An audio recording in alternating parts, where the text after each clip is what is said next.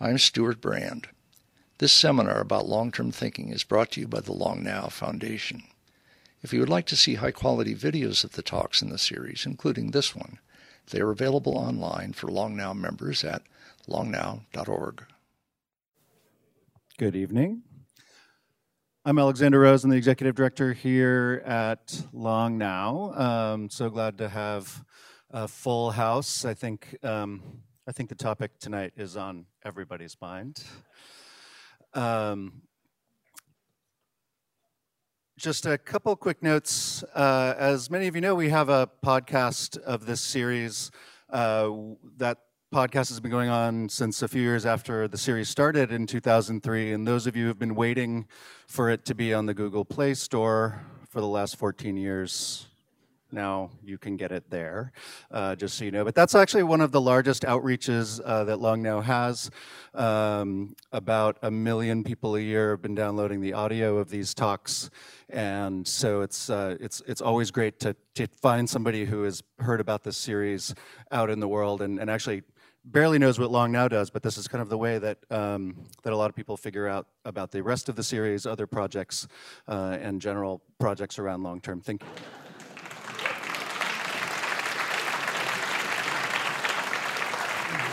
Hi, I'm Stuart Brand from Long Now. Getting into the pace of government at its detailed level, at the user interface of government with citizens, with customers, is such an interesting place that I'm not sure that we all give it enough time. And that's why it's so useful tonight to have a government user interface expert with a bunch of experience to come and talk about that, Jennifer Pahlka.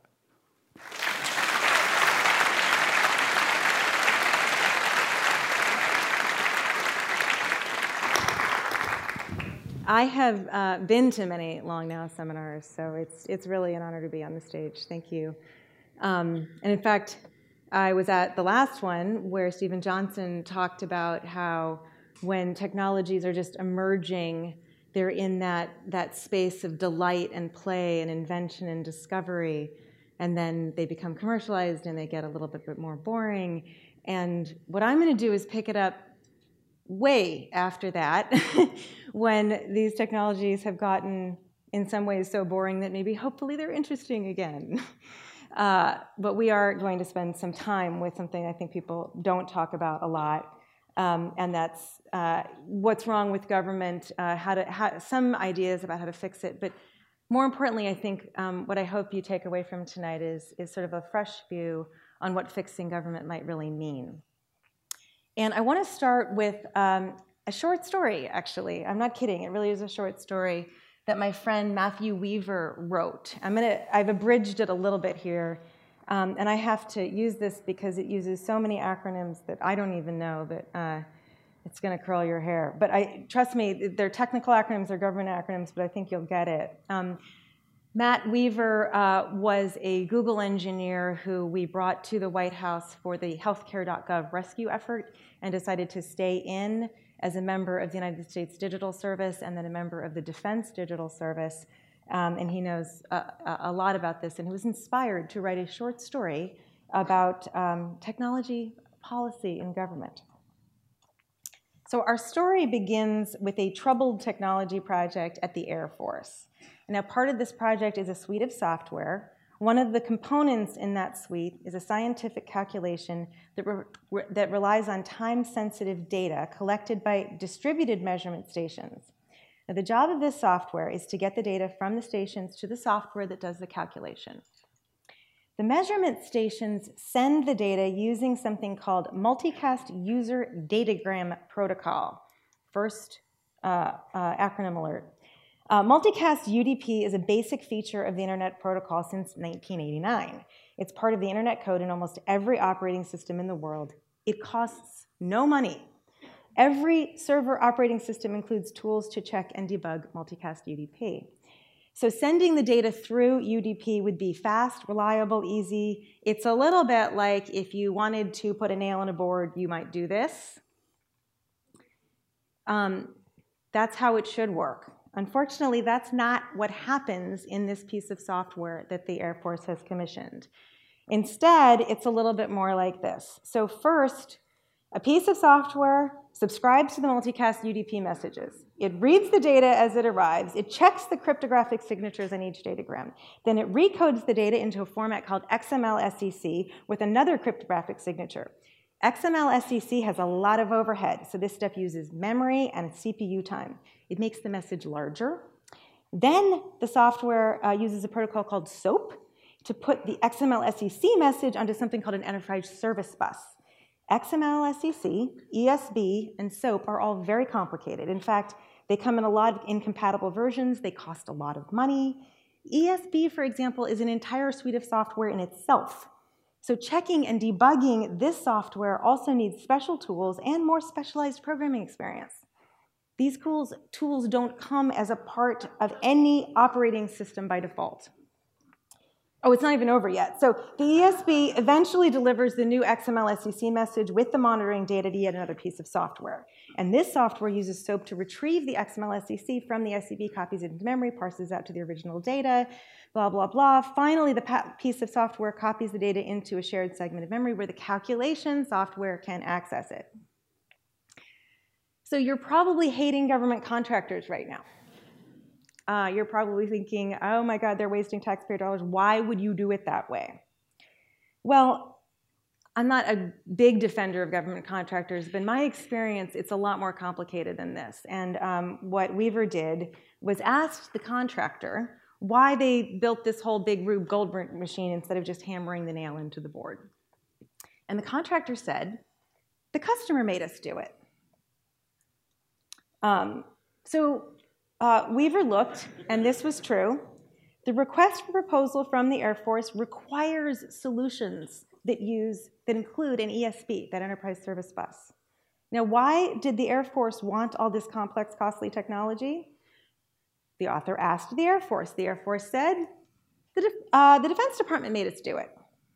So the author looked, and this was true. The DoD issued guidance as recently as 2010 that requires that all technology acquisitions be service-oriented architectures that comply with information enterprise architecture. So why did the Department of Defense require this complex dependency multiplying technology in all of its systems? The author asked the DoD, and the DoD said, the Office of Management and Budget made us do it. So the author looked, and this was also true. As recently as 2008, OMB issued guidance and requirements that require all federal IT projects to have a service-oriented architecture, and the rules for SOA require an ESB. Maybe that too. Maybe that too. So why did the Office of Management and Budget do it? They said the Chief Information Officer's Council made us do it. The author looked up this. This was also true. As far back as 1999, the Federal CIO Council deployed the Federal Enterprise Architecture 5. That requires federal technology solutions of any kind to include an ESB by way of SOA guidance. So why would the CIO Council do this? Again, the author asked the CIO Council. The CIO Council said, Congress made us do it. This is also true. There are several pieces of legislation that instruct the CIOs to issue this guidance. There are two key ones, the 1993 Government Performance Act and the 1996 Clinger-Cohen Act. I always love talking about the Clinger-Cohen Act because I always think it's written by Clinger from MASH and Leonard Cohen, and sadly is not. Instead, it is a piece of software that if you Google it, it tells you before you're even finished writing the word that you're looking for a compliance checklist, which generally means you're in sort of icky territory.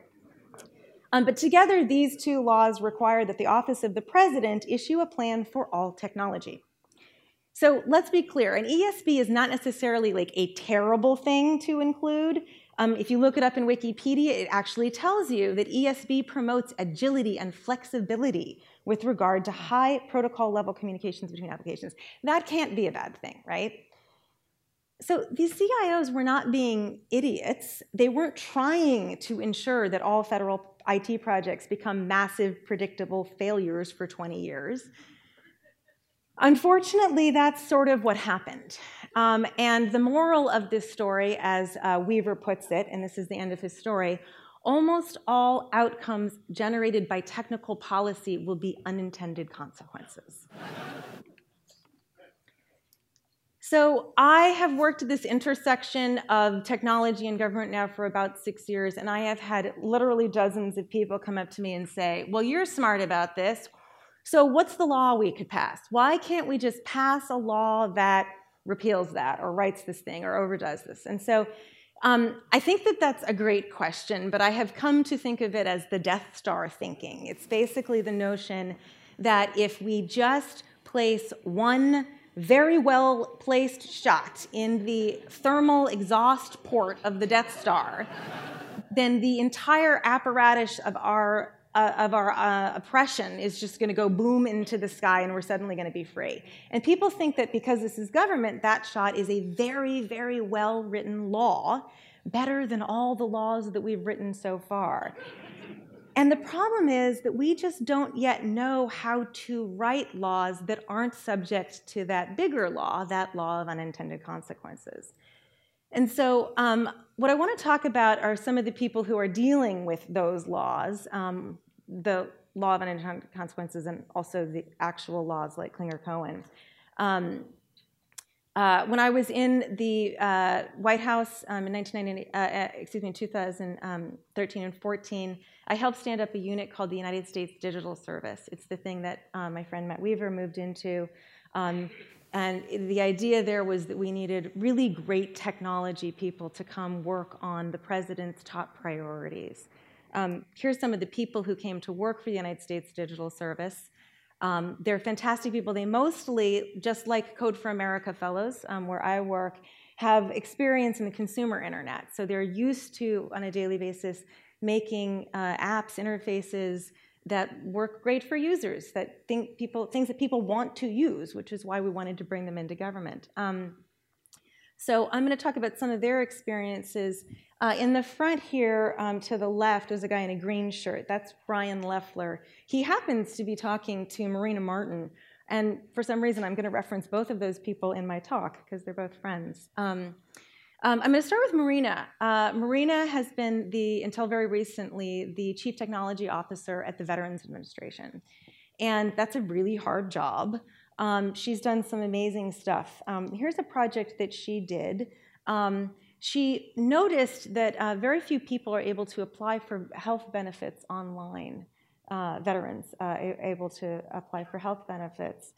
And what happened really was that technically you could apply online if you had the exact right combination of Internet Explorer and Adobe Reader on your computer.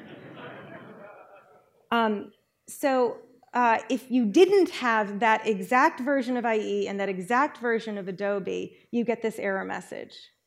And I think what happened is that either people just didn't check because somebody had verified that the contract was done, the contractor had done it and they'd gotten the check mark, or people tried it and happened to have that exact combination, which is not totally unthinkable given the technology that the VA runs, or they just didn't check. But basically, she started explaining to people that veterans were not able to apply online, and the answer that she got from folks was something about like this. This is a very quick clip from 30 Rock.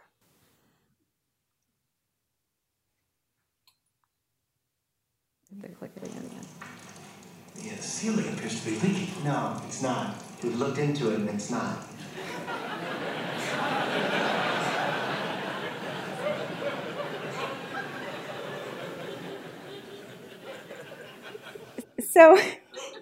So Marina actually finally went out, her team went out into the street, and I'm not making this up, found homeless veterans and asked them to try to apply online. In fact, found one who had tried to apply 20 times online and 20 times seen that error message. Did screen capture of them trying to use it, brought them to the deputy secretary and got the approval to do a better application form online. Vets.gov is pretty simple, basic web form that allows you to apply online, and it works. It just works.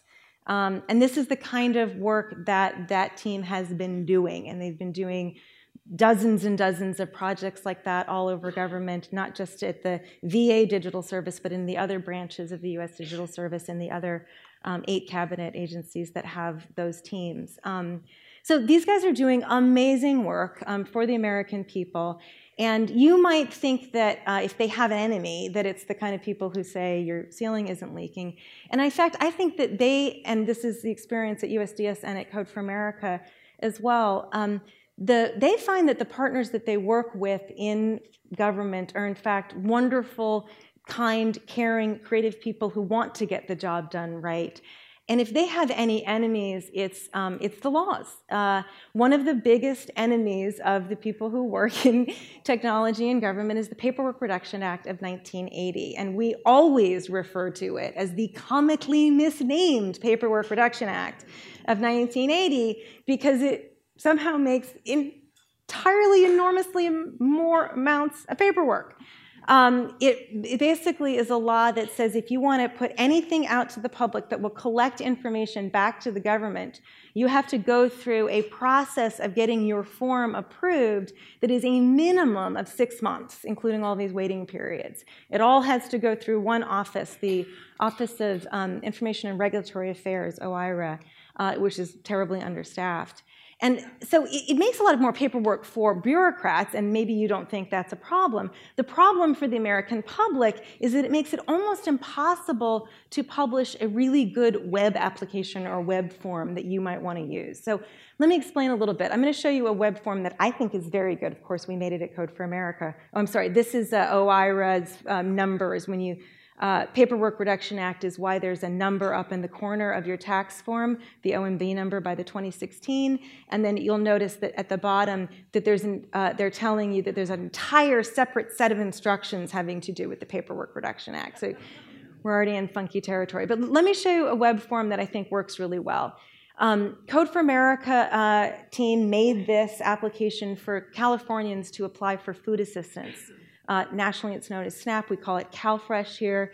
Our app is called Get CalFresh.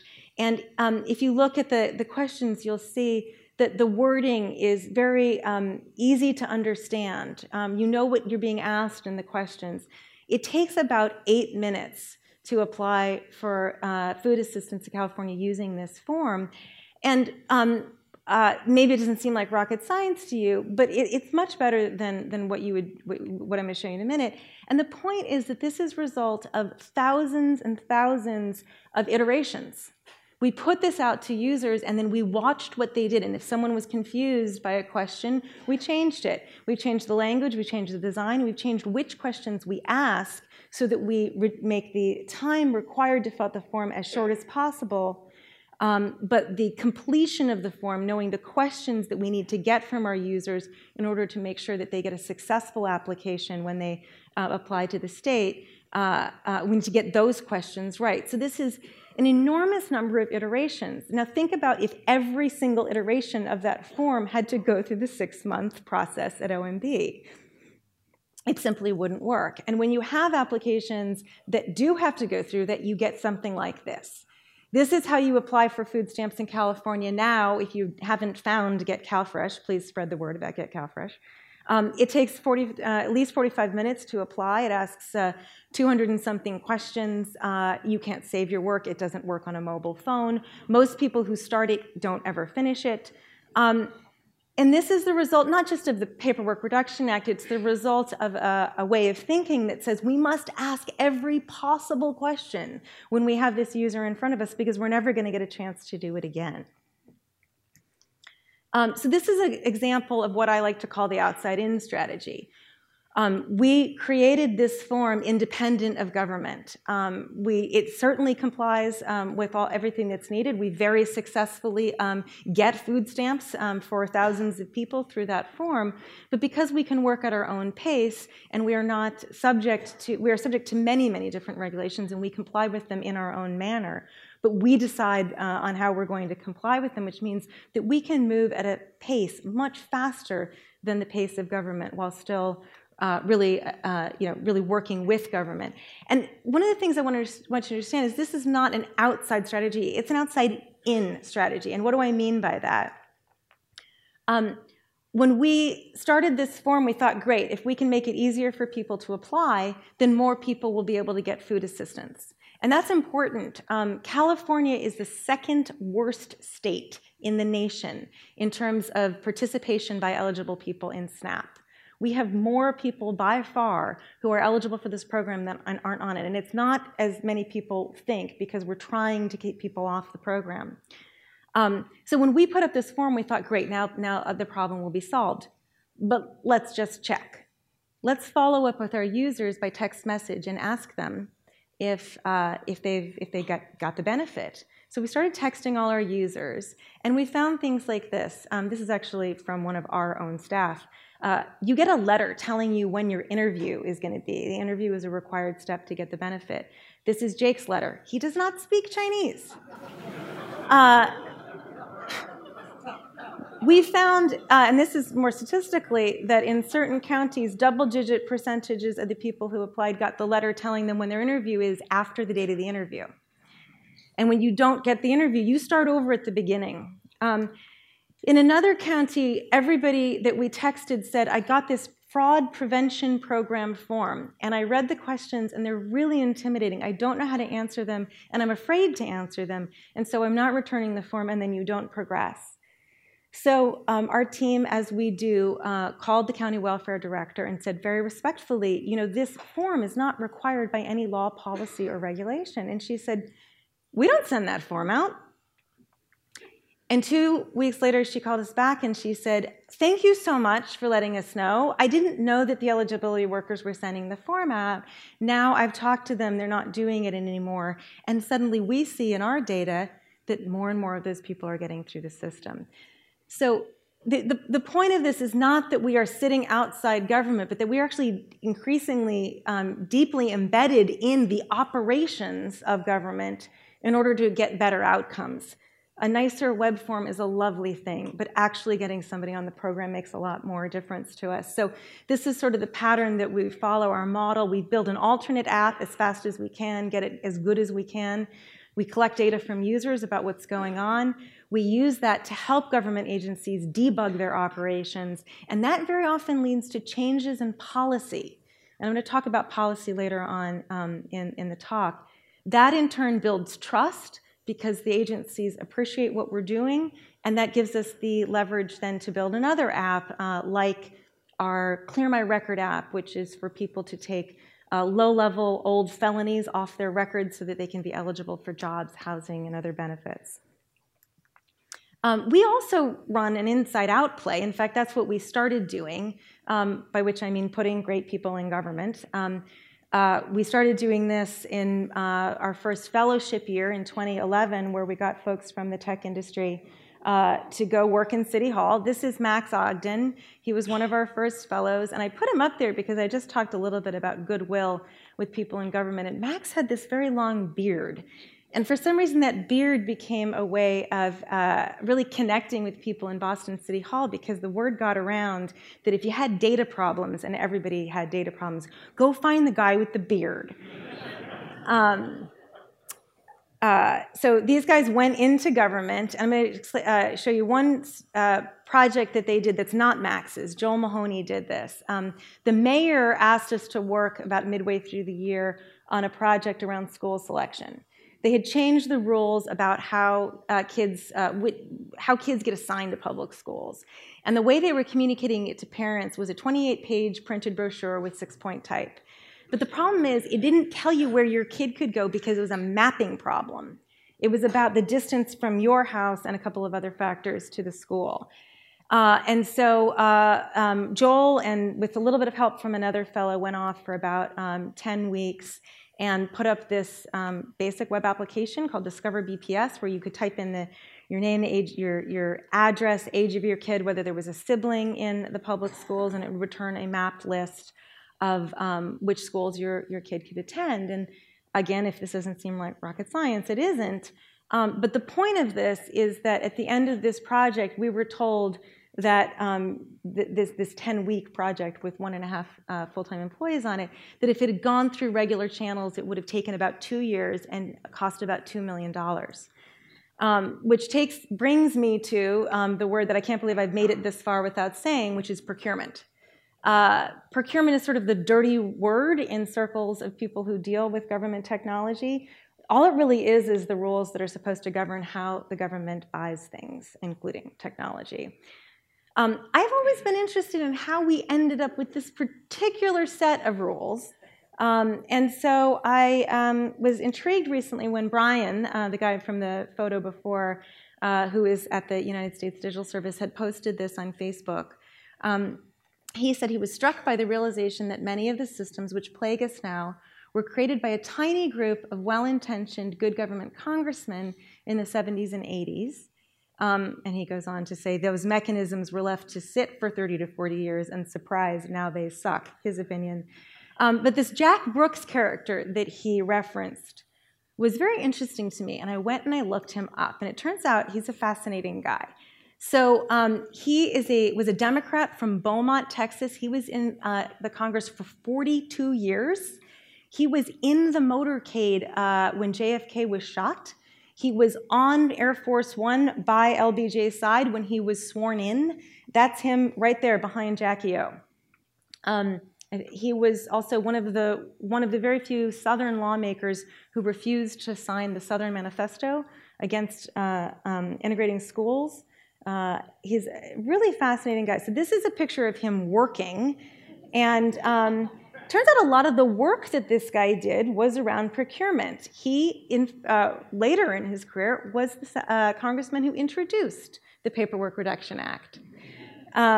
He also created the Office of Federal Procurement Policy, where I spent a lot of my time when I worked at the White House. It's a fascinating place. So he's known for a couple of things called the Brooks Act. There was the Brooks Act of 1965, which is really about the fact that he was looking across federal government where we were starting to do enormous amounts of automated data processing. And he said, hey, if we pull all that together and centralize it, we could get a much lower price and it could be more standardized. We could do a much better job of data processing across the federal government. And so he wrote this act to do that. But if you Google Brooks Act, you're actually going to come up with the Brooks Act of 1972, which actually had a very opposite intention. This was an act that he wrote when he realized that going for lowest price when you are hiring an engineering or architecture firm ends up in buildings that fall down on you. So he wrote legislation that made competency, qualifications, and experience the criteria for choosing those kinds of firms and services for the federal government. I love also that this is associated with him. It's a quote from Ronald Reagan at a ceremony recognizing design excellence in federal buildings, apparently inspired by Jack Brooks. He said, "Good design doesn't cost money. Good design saves money. And you know that warms my heart." So we know what warms Reagan's heart. Jack Brooks ran into this guy in, I think it's 1984. He's also from Congress. His name's Berkeley Bedell. He is from Iowa. He was only in Congress for 12 years, so I don't think he had quite the standing and reputation that Jack Brooks did. But he is the guy, you've probably never heard his name, but you probably heard this story. He went and found this kit of sort of basic hardware that the Air Force had bought. It had 21 items in it.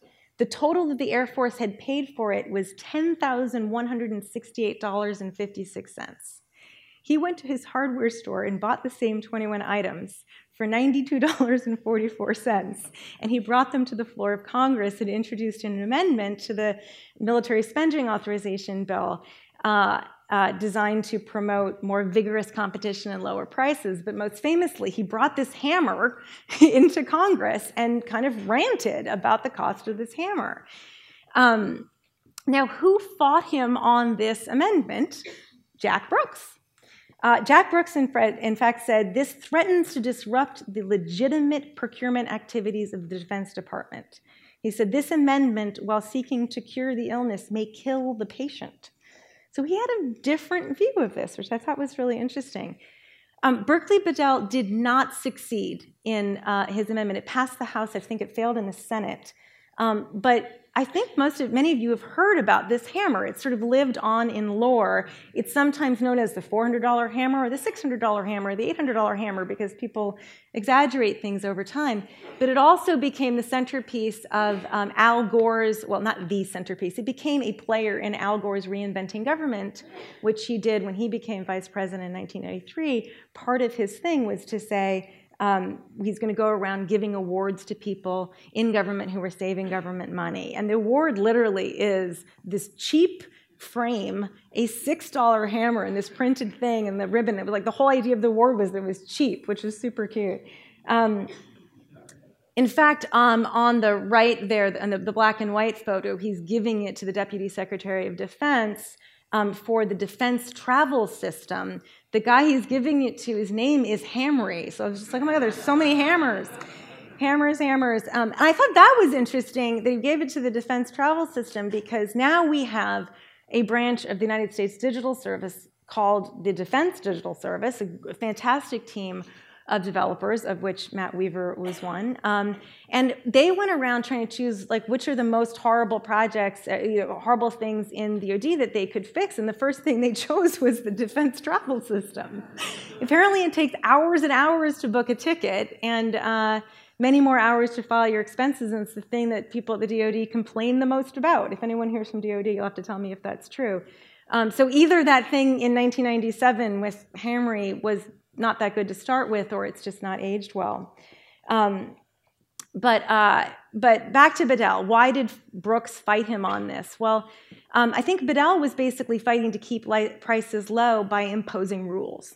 And, that's, the amendment didn't pass, but that idea that if we write enough rules, government procurement will work better is essentially how it works today.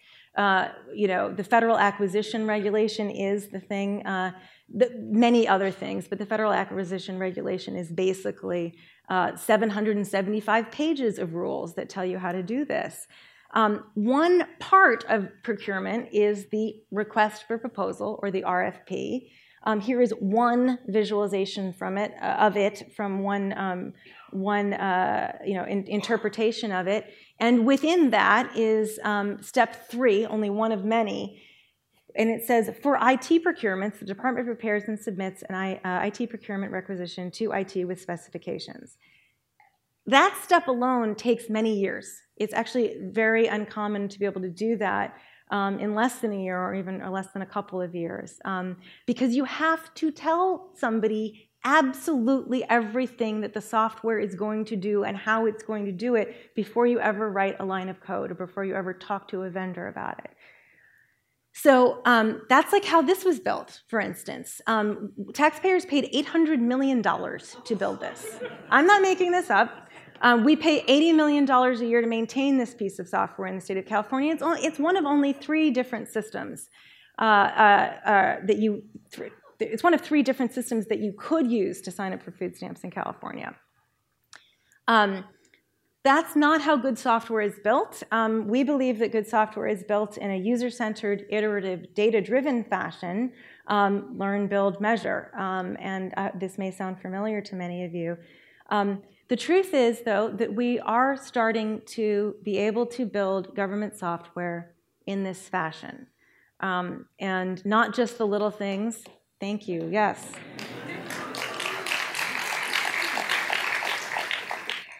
It's not just the little apps that you could do like Joel did with the Discover BPS. I'm going to tell you a hopefully quick story about a procurement that we got involved with last year. And I should say, Code for America does not do procurement consulting. This is not indicative of our business. But about a year and a half ago, when we were working with the state on the food stamp stuff, they asked us to look at a procurement for child welfare system. It looks something like this.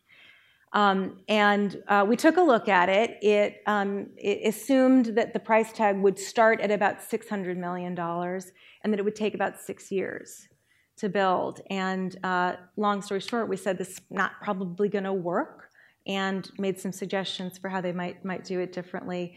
And then about 6 months later, found out that they were going to go forward with it anyway. And I found this out in October. They were supposed to put out the request for proposal right before Christmas. Right before Thanksgiving. And I got kind of upset about it because there are 475,000 reports of abuse and neglect of kids in California every year. And the social workers and other people, data analysts, et cetera, all the people who work in that system who are supposed to be taking care of those kids haven't really had reasonable software to work with for many years.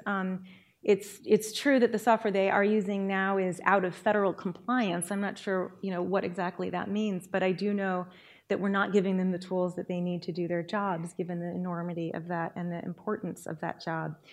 And so I knew somebody in state government to call, and I called her, and I said I would, respectfully request that you not sign this when it comes across your desk. And she said, well, why not? And I said, because it won't work. And she said, do you think we don't know that? I said, well, why would you sign it? And she said, we don't have any other options. Well, how else do you do it? And I said, if we give you another option, will you consider it? And she said, can you be in Sacramento on Tuesday? So we went to Sacramento, and we shared some of the ways that we've been working at Code for America and at the United States Digital Service, at the VA Digital Service, and they said, we're all in. And they took that monolithic $600 million, 6-year project and broke it up into a bunch of different bits that a very different set of vendors was eligible to bid on. And most importantly, they said, we're going to only accept companies that want to meet user needs, not government needs here.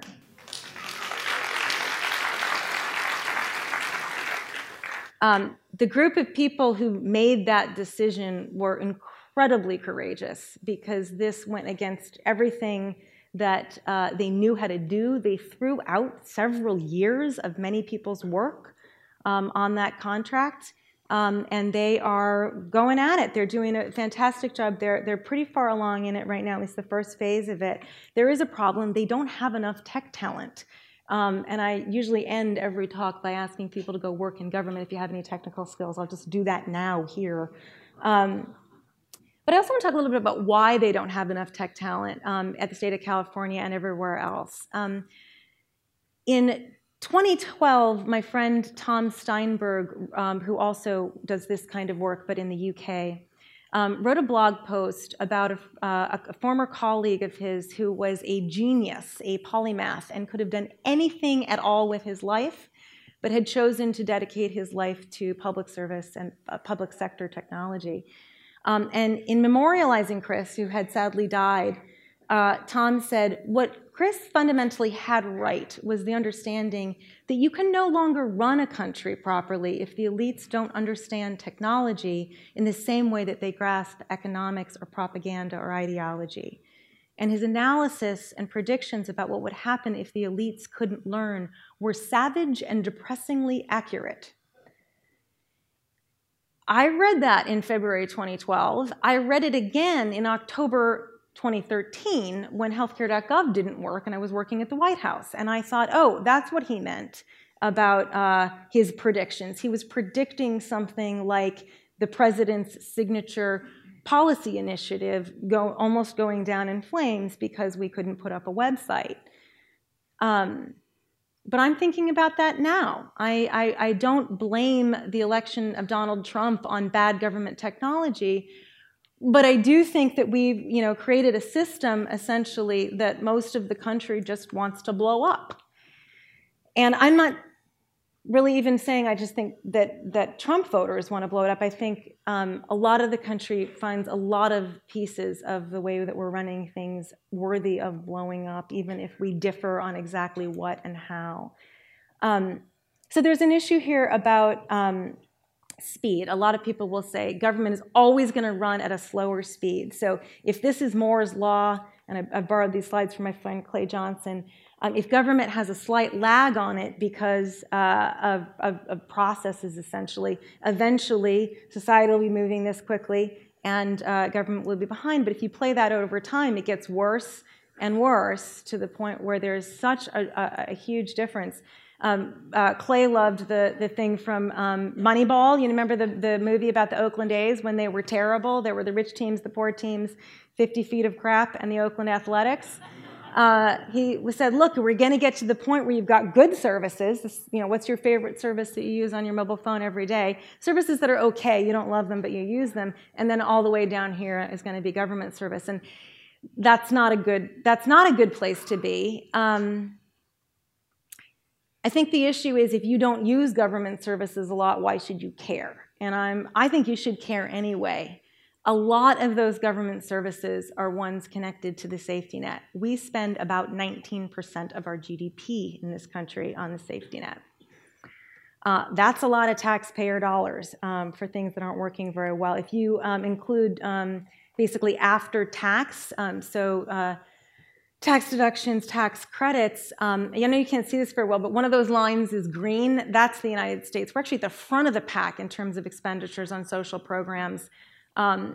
If you include that. So an enormous amount of our wealth is going to that, and yet I don't need a chart to tell you that we are not getting the outcomes that we need. We are not getting our value for our dollar there.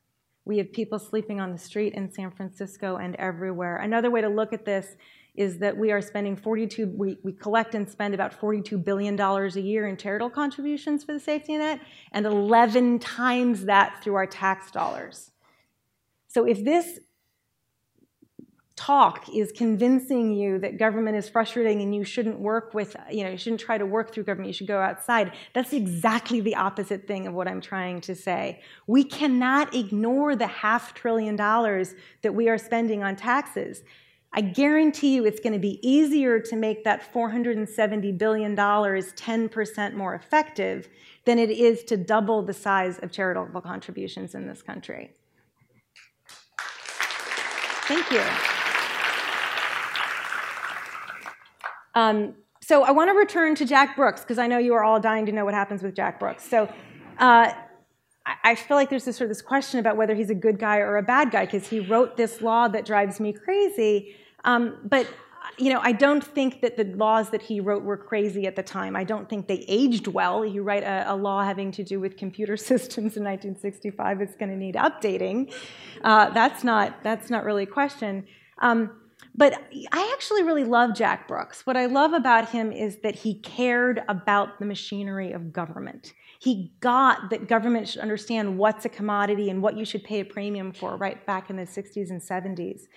He retired in 1995 before web applications and mobile phones and things like that. But I like to think that if he were in Congress today, he would be the guy who would realize that design is as important in software as it is in buildings. I would like to think that if he were around, he would have updated our procurement rules, because at least he cared, right? Sorry, we're having a little bit of a slide issue here.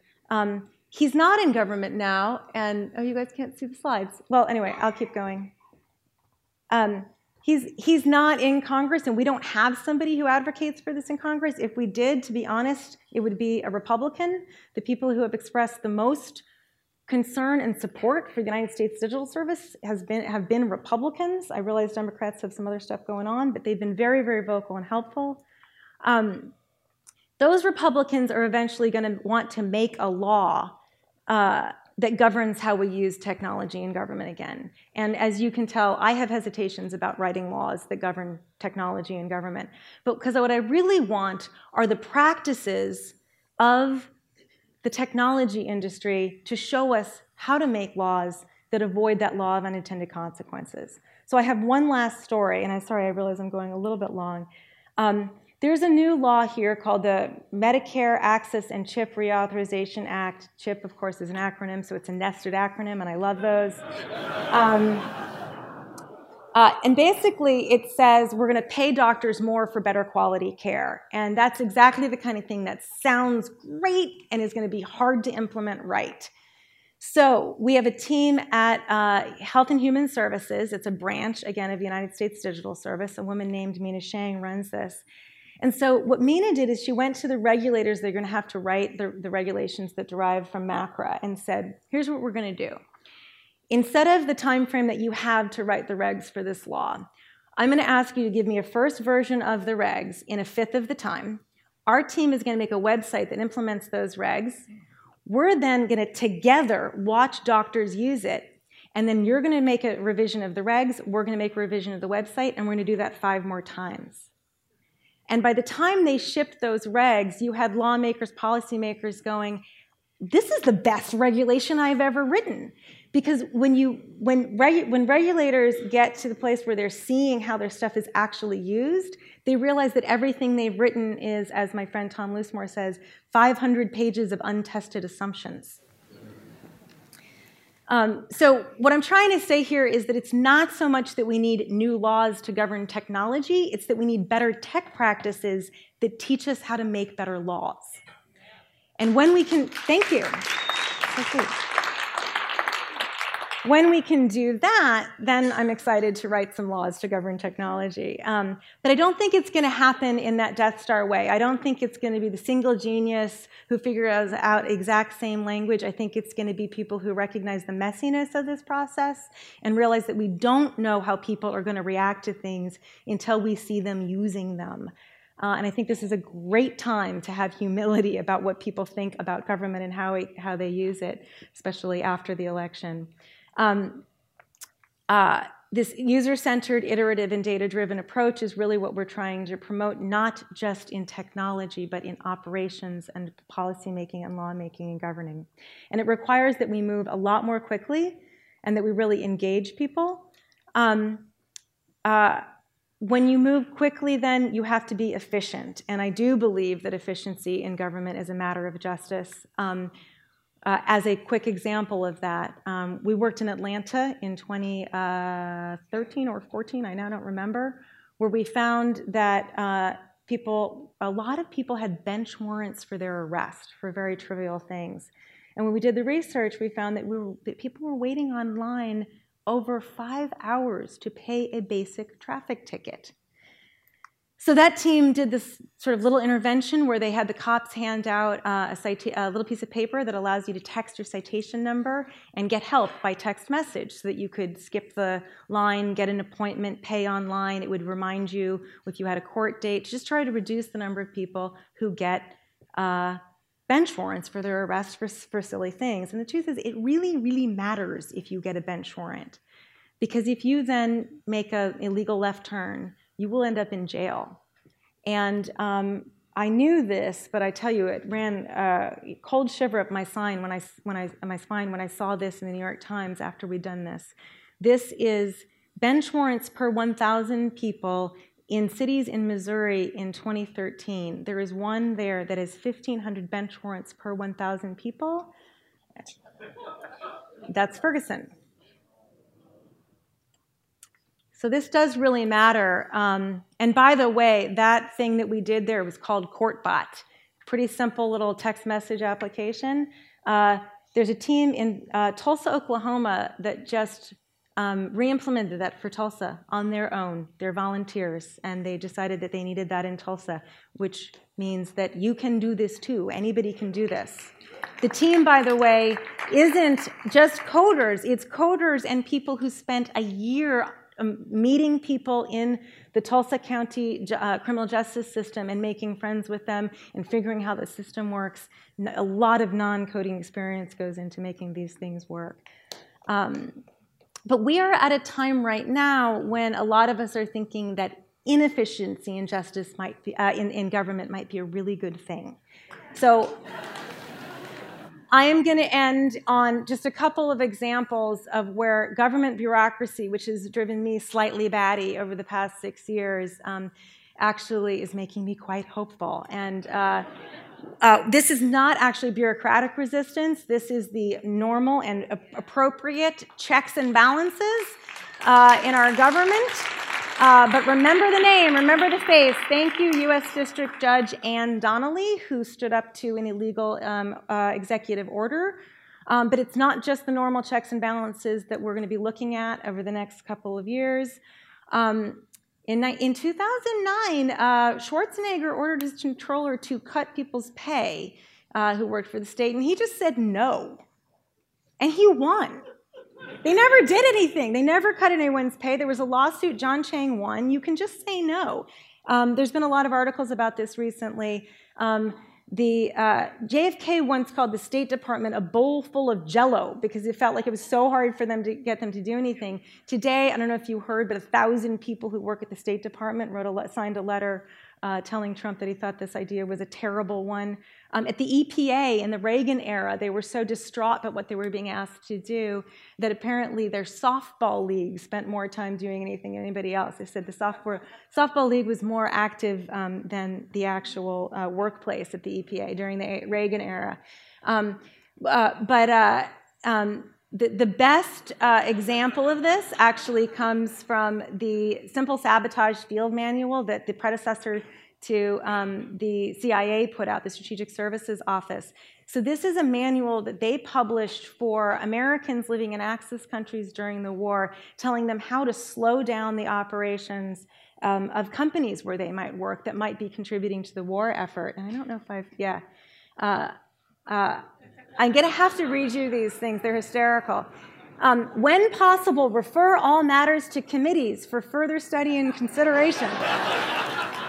Make the committee as large as possible, never less than 5. Haggle over the precise wording of communications, minutes, and resolutions. Refer back to matters decided upon at the last meeting and attempt to reopen the question of advisability of that decision. And this is my favorite one because I'm on stage. Make speeches. Talk as frequently as possible and at great length. Illustrate your points by long anecdotes and accounts of personal experience. You can find this online. It is so full of great stuff. It is the Simple Sabotage Manual. I experienced all of these things, especially the open up matters again once they've been decided. I experienced those as friendly fire when I worked in government, but I am just delighted that we can now use these things in a variety of different ways. I would like to remind people, though, of our federal budget for a second here. If you are concerned about what our federal government is doing and would have concerns about working there, I would just say, of course. However, this is what we actually spend money on. That big blue block is Social Security. The red one is Medicaid, food and nutrition assistance, housing and income support. That is mostly what our federal government does, and we need very good, very smart people to keep doing this and make sure that these people get their money, make sure that things work in government regardless of who is in office. Because in the end of the day, decisions are made by those who show up. Especially at the federal, the state and local level, I always pitch, again, on people going into government. If you work at the state and local level right now, you actually could find yourself supporting a government very much standing up for your values and for people who need our support, but in places where they really lack the capacity to fight in the ways that they need to. We need to strengthen state and local government right now hugely. When I think, though, about fighting, because I think that's what a lot of the state and local governments are going to do, I think it's really important that we think about what we're fighting for. There have been enormous gains in the last 6 years that I will very much fight to keep. But from what I've seen over the last several years of working in government, I will say that the status quo for me is not worth fighting for. When you have 20% of your GDP going to social services, but 7,000 homeless people just here in San Francisco, when you have those 475,000 reports of abuse in elected kids, and we're not giving our social workers software or data to make better decisions, when you have a housing crisis and you don't jail the bankers but everyone else pays, that is a status quo that isn't, to me, worth fighting for. So I want us to be really creative as we enter this new era and think about what government should do and how we should do it. I want us to fight for something new, for something better that we haven't seen yet. I think we're just going to have to use a lot of that crazy energy that's coming our way, and in some cases, direct those explosions at the things that really do need to break up and change, and in other places, stand and fight for what we have earned over the past 6 years. So I invite you to think about government as an incredible force for change, even today, in fact, today more than ever. And thank you for being part of this.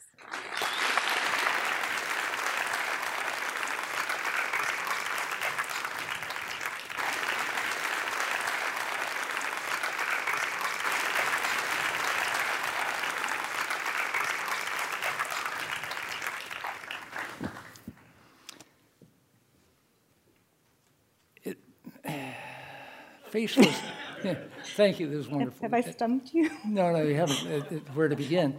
And we sort of sometimes quietly judge our talks by how much they generate questions. There are stacks and stacks of questions. So Kevin has more, and probably more will come to the stage. But one maybe to start with is the idea of faceless bureaucrats who elected officials are often sneering at, or at least when they're running for offices. Yeah. And various other people, libertarians and others, those damn bureaucrats. Civil servants, when I ran into them when I worked for Jerry Brown in the 70s, were pretty amazing. You've now met zillions of them. What's your perspective? Completely amazing. Care deeply about the right answer, care deeply about serving the public, and they have very, very hard jobs.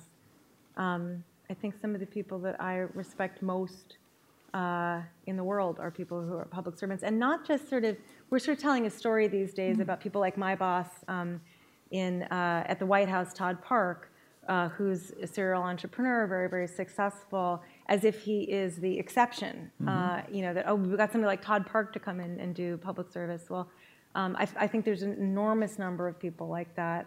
But even, he's sort of done private sector, been an entrepreneur, kind of come in and out. There are people though that have been in public service their whole career who I just think are absolutely going to be the saving grace of this country. We need to help them do their jobs better, absolutely. So is the continuity of the civil service, elected officials come and go, and then they usually appoint one or two levels into the various departments and so on. But the body of the civil service is often their career, and they're there for decades, for basically a lifetime of service. Is that kind of continuity a good thing, a bad thing? How's that look to you? It can be both, certainly. Who was I talking to today? It was talking about, I think it might have been Ashley, about how I was.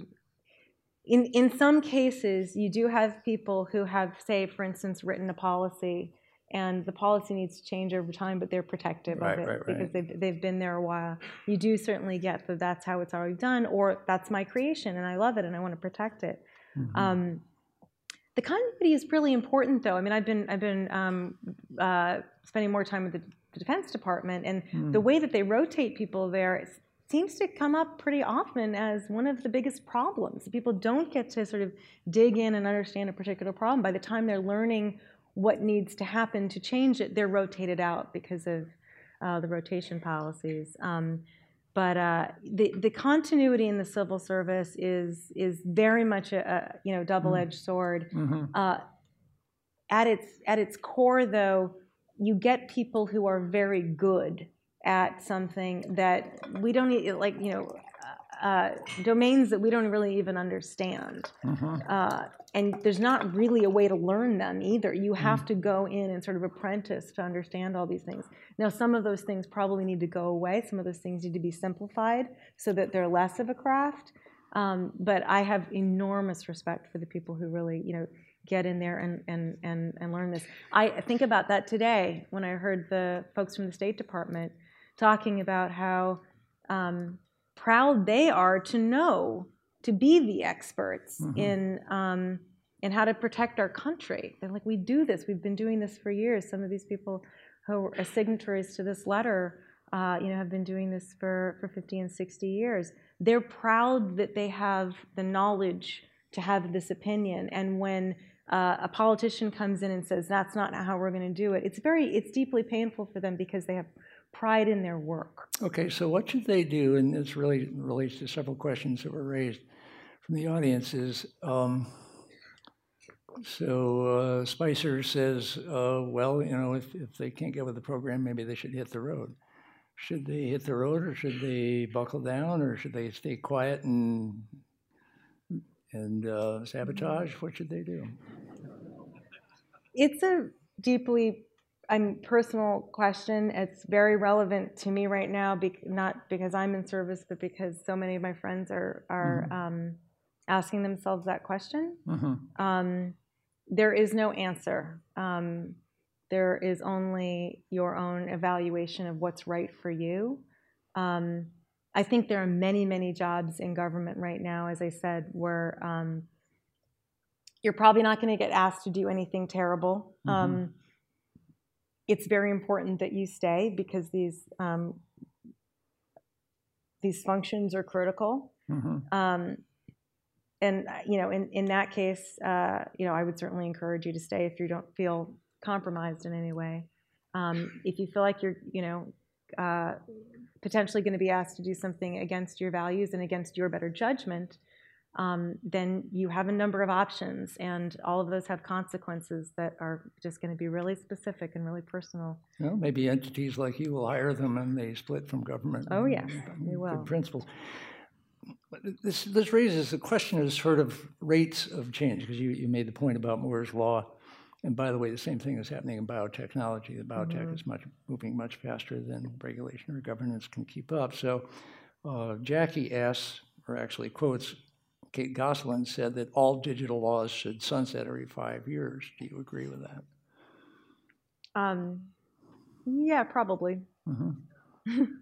Next decade, 4 years, and I mean, part of it depends on what you mean. You know, what kind of laws. Well, the kind of laws you were referring to here that got encrusted in the 90s, that you know didn't know about websites and things like that, didn't know about iteration, basically.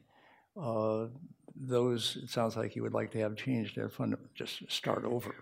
Yeah, I think part of the issue is that most of the laws don't have anything to do with technology, but govern technology. The Privacy Act of 1972, right. It governs how we think about data privacy on the internet in government, but it didn't anticipate the internet. So it's wildly open to interpretation, and also not one of the ones I talked about in the talk, but another example of something that needs to be updated for the modern era. Several people, Raul D. asks, are there other countries that have done this better, that have got the apps and the tech and so on that's really up to speed and a shining example we could all admire and implement? That is such a great question. And a couple of years ago, I would have answered it very clearly that the UK has done a fantastic job of this. Really? But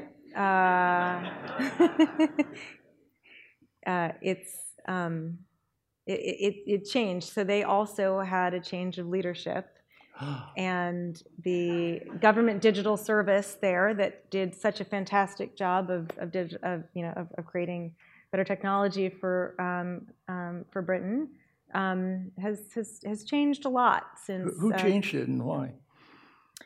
Well, I'll give you a little bit of the history. So they had, believe it or not, a massive government IT failure in their health service. Right. I don't know why this is sort of the thing. Some multi-billion-dollar IT project that went bad, and they had a bunch of politicians get together around the idea that they've got to be able to do digital better in the UK. And they ended up hiring this guy named Mike Bracken, who was formerly the head of digital for The Guardian, so again, from the consumer realm. Mike is amazing. And he went and recruited basically all the top talent from London to come work in government. And they had a good long run there, not just of creating great digital services, but of sort of leading the way. They published an amazing set of design principles that we have essentially adopted here. Principles like what? Well, it's a great question. So they had these 10 principles, and the first one is, and you see it in my talks, those are like half of what I say is me repeating Mike Bracken. The first one was meet user needs, and then it had a little asterisk next to it, and at the bottom of the page it said user needs, not government needs. And as an example of how things have changed since the leadership has changed and Mike had to leave, is they've deleted that little asterisk on their page. But anyway, they did an amazing amount of fantastic work.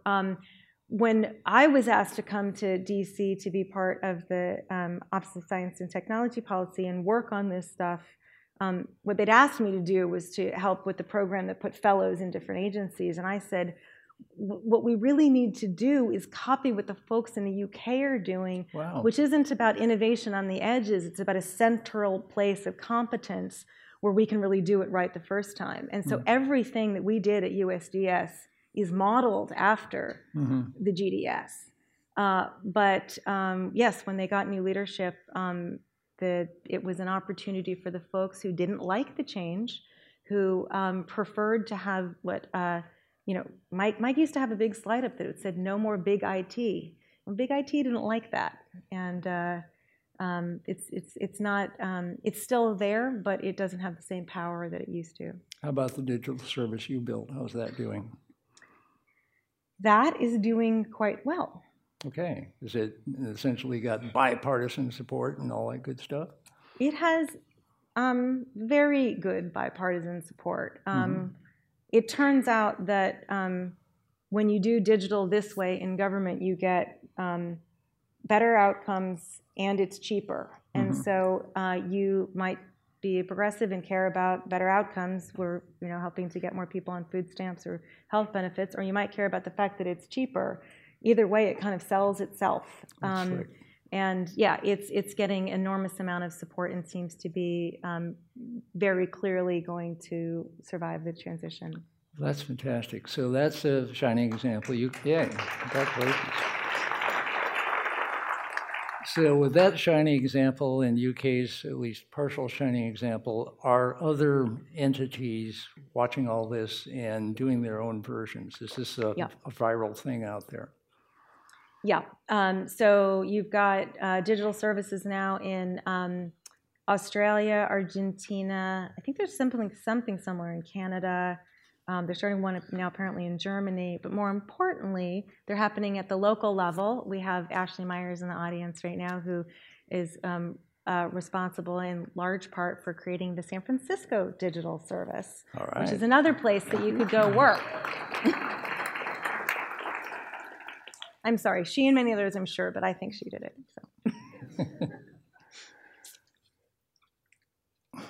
So, so Will Martin asks, tell us a little bit about Code for America. How's it funded? How do you measure success? What's the sort of story so far? And what's the hoped for future of both Code for America and this whole framing that you're bringing? Sure. So Code for America started out as a service year program. So we would put fellows in cities for a year, and they would do projects along the lines of some of the ones I showed. And the idea really was to sort of show what was possible with technology in the current era. And we created many, many, many great projects. Over time, what we decided to do was to take some of those projects that worked in one jurisdiction and those that had potential to impact more than just one city needed our help to do that. So the way we think about it now is our mission is still the same. So we believe that government can work for the people, by the people in the 21st century. But we want to really show that at scale, visibly, at national visible scale, by really working with the government services that help those who need the help most. So we now only work on services for people who need food assistance or other kind of health, who need to not get caught in the criminal justice system, or need access to job training. So we're, for instance, now taking the food stamps application that came out of work that we did in 2013 with the City and County of San Francisco. Instead of letting it go at the end of the year and just saying, great, that was a fun project. We kept iterating on it and iterating on it. We have actually several products that we developed for people on food stamps or needing to get on food stamps. And now a couple years later, let's see, we have it running, I think, in 9 California counties. We actually signed our contract, I think, today to take it to all California counties, and we want to take it to the rest of the country. But we want to do it not just in food stamps. So if you need food stamps, you might also need other services. In Salt Lake County this year, we worked with the probation department there to use text messaging to keep people compliant with the terms of their probation. So texting, tell you today's your day to go get a drug test. Remember to show up for court. You've got paperwork. You got to check in with your whatever it is, all by text. So what we think is that if I'm texting with you to keep you compliant with the terms of probation, why can't I also text you and say, may we apply for food benefits on your behalf? And then you don't ever have to fill out that form. We'll fill it out for you and submit your application. We can follow up with you by text message if there are other questions. We want to really radically simplify how people experience government services. That's much less about filling out forms and much more about getting the help that you need. And are there, Thank you. Tech keeps moving along. And are there sort of new capabilities with the tech, I don't know, from machine learning to amazing mobile apps that you see as the kind of thing that should not come to government last, but should maybe come to government kind of early on? And is that part of what Code for America is doing, is helping these various agencies and so on not only keep current with what finally got cool a couple of years ago, but what is in the process of becoming cool and usable and important? Yeah, that's a really good question. I mean, I think the honest answer is no. Like, we're pretty happy with government adopting, the best practices of 6 years ago. It's fine. Right. I mean, I think there are places in government where you kind of do need the latest shiny thing, but those are often in areas that that are more like military applications. This is sort of not our thing. There's a saying amongst government people. It's like we're going to get yesterday's technology tomorrow, maybe. I'm not sure that government needs to have the latest technology. I think government needs to have basic stuff that works. And I think it just needs practices simple's fine with me personally. How about the whole apparatus around voting? Is that something that you think needs work and that you guys might be interested in? I definitely think it needs work. I think a lot of smart people are working on it. We are not intending to take that on anytime soon. A, because I think so many great smart people are doing it. B, the social safety net's like a pretty big thing to deal with, and we've got our work cut out for us there. And then C, we originally came to the notion that we didn't want to work on stuff like that because we wanted to make a point that government is more than politics and more than voting, and that if we started doing voting stuff, everyone would just sort of put us in that bucket of that kind of engagement. I think citizen engagement is a lot more than voting, and I think when people go to apply for food stamps or get stuck in the criminal justice system, that is a form of engagement, and it's not a good one. And we want to work on that. So you've had a number of software engineers sort of come through your process, software and design and various people, and they've had this direct experience of government, and then they go back to the private sector, I guess. What's happened to them in that experience? That's a great question. I should start by saying that we now hire about, I think this year we've got 9 amazing fellows working with us. So people come in for a year and then leave.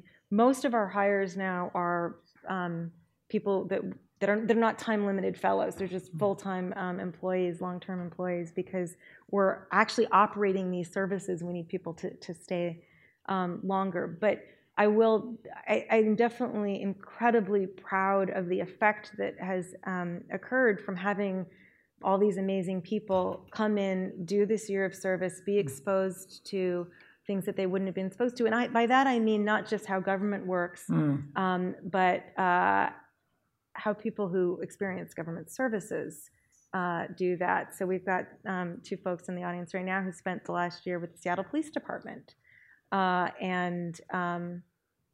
You know, I enjoy it when I get to go. When else would you get to do that and go on ride-alongs with the police and see what happens to mentally ill people when they are constantly hitting the criminal justice system, the health system? They get a chance to really see some of the big problems in our country up very, very, very close. And for example, what happened to those 2 is that they started a company to continue doing their work. I think they're the 8th company to spin out of Code for America. So that's where some of our alumni are, is actually running companies that do this. A bunch of the other alumni are working in government now and, you know, spreading the practices. And then, you know, others have gone on. Big chunk of our alumni go on to 18F or USDS. USDS is the unit that I talked about that works in the White House. There's a sister group called 18F that also does federal government technology.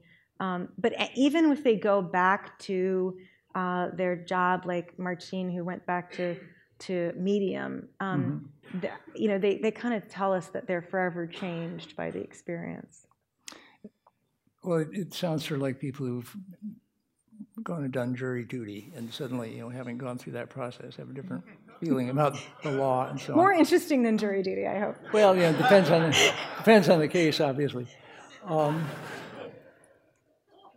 But it is a softening of this barrier between, I think, the public and the government that is part of what you're enhancing here, which is probably a good thing.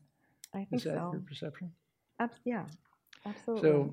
So here's a question. Mary says, I am a software engineer with Agile experience. What is an efficient way to get plucked in fixing government? Plucked? I don't know, hired? You're a software engineer interested in helping fix government? Where are you? Show up. Right. So one place to go is we have 2 job boards on our site. One is for people that we want to hire, and I think that's codeforamerica.org/jobs. But there's also jobs.codeforamerica.org, which is jobs in local federal, state, and local government that we think would be amazing jobs. So you can go help Peter Kelly fix the child welfare system at the state. Those jobs are on our site. You can go work in the criminal justice system in New York City. You can, I mean, it's a technology job. There's a wide range of things that you can do that we consider like super high impact, really interesting jobs. And you can find them on our site. There are 18F and USDS jobs up there too, though I think 18F is on a hiring freeze. USDS, I believe, is not. You know, talk to us because we'd love to help you start your career in public service technology.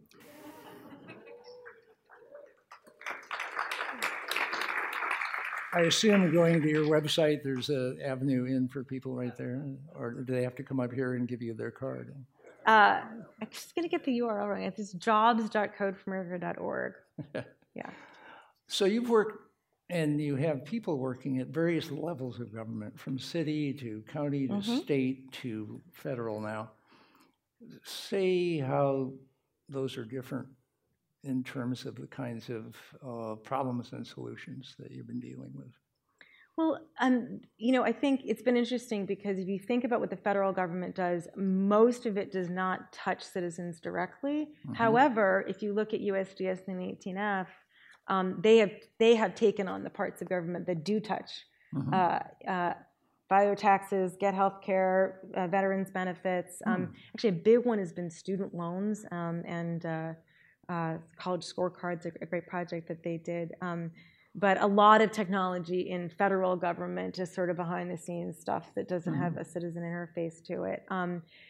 Because most of your interaction with government as an individual will happen at the local level, I find people who work in local government they're just closer to people. They actually they understand people's problems in a way that that federal government employees tend to have their heads more in policy than in sort of, oh, you know, we've got to pick up the trash, we've got to do all these things for people. but actually, it's not just that we sort of, need to see this greater fluency between the public sector and the private sector and the social sector.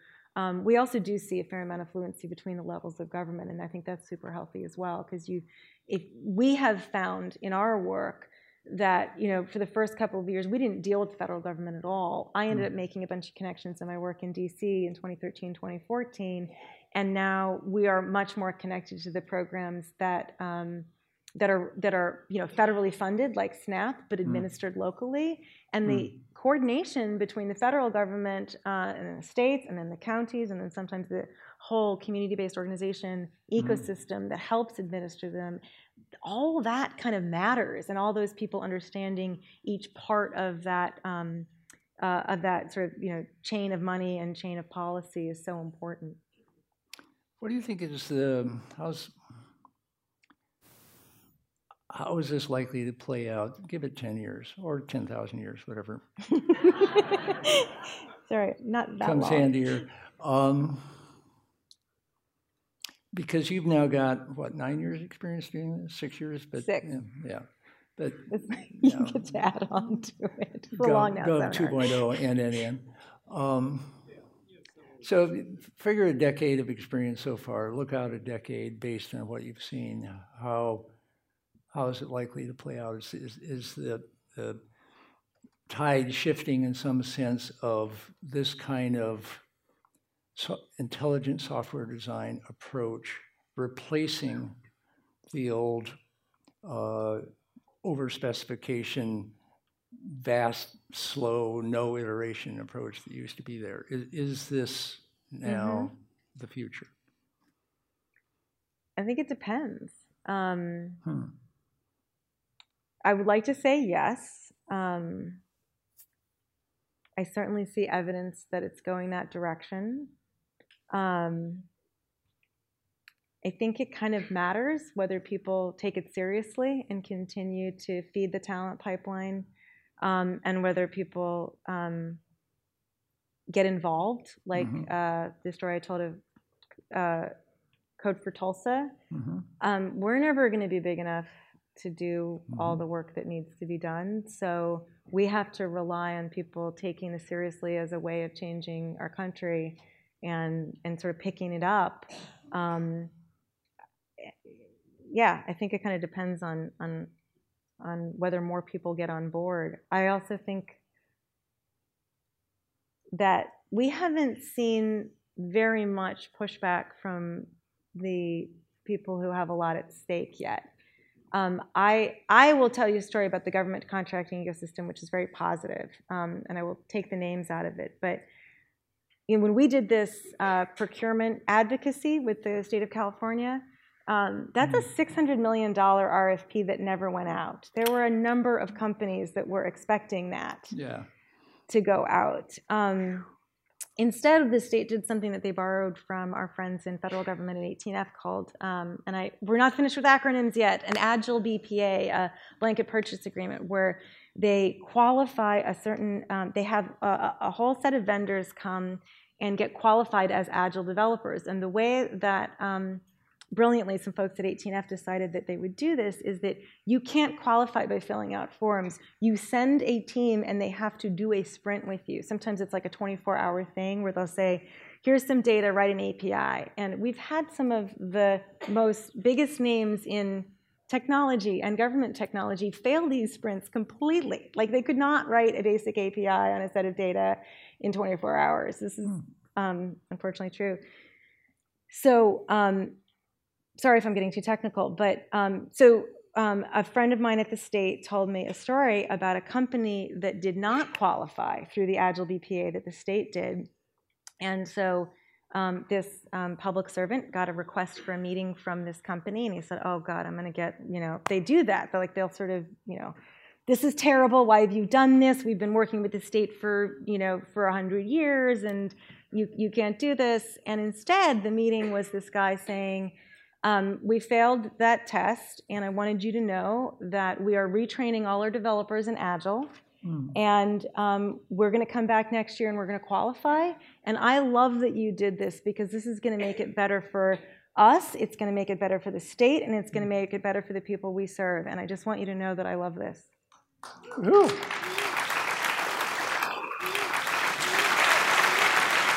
Well, maybe that's a glimpse of the right future, but what I'm getting from your answer is it's not a given. It's not a given. And, for an agile government to emerge, you and everybody else has to keep bearing down. There are other government contractors who have not been so kind to the agenda. I won't say more.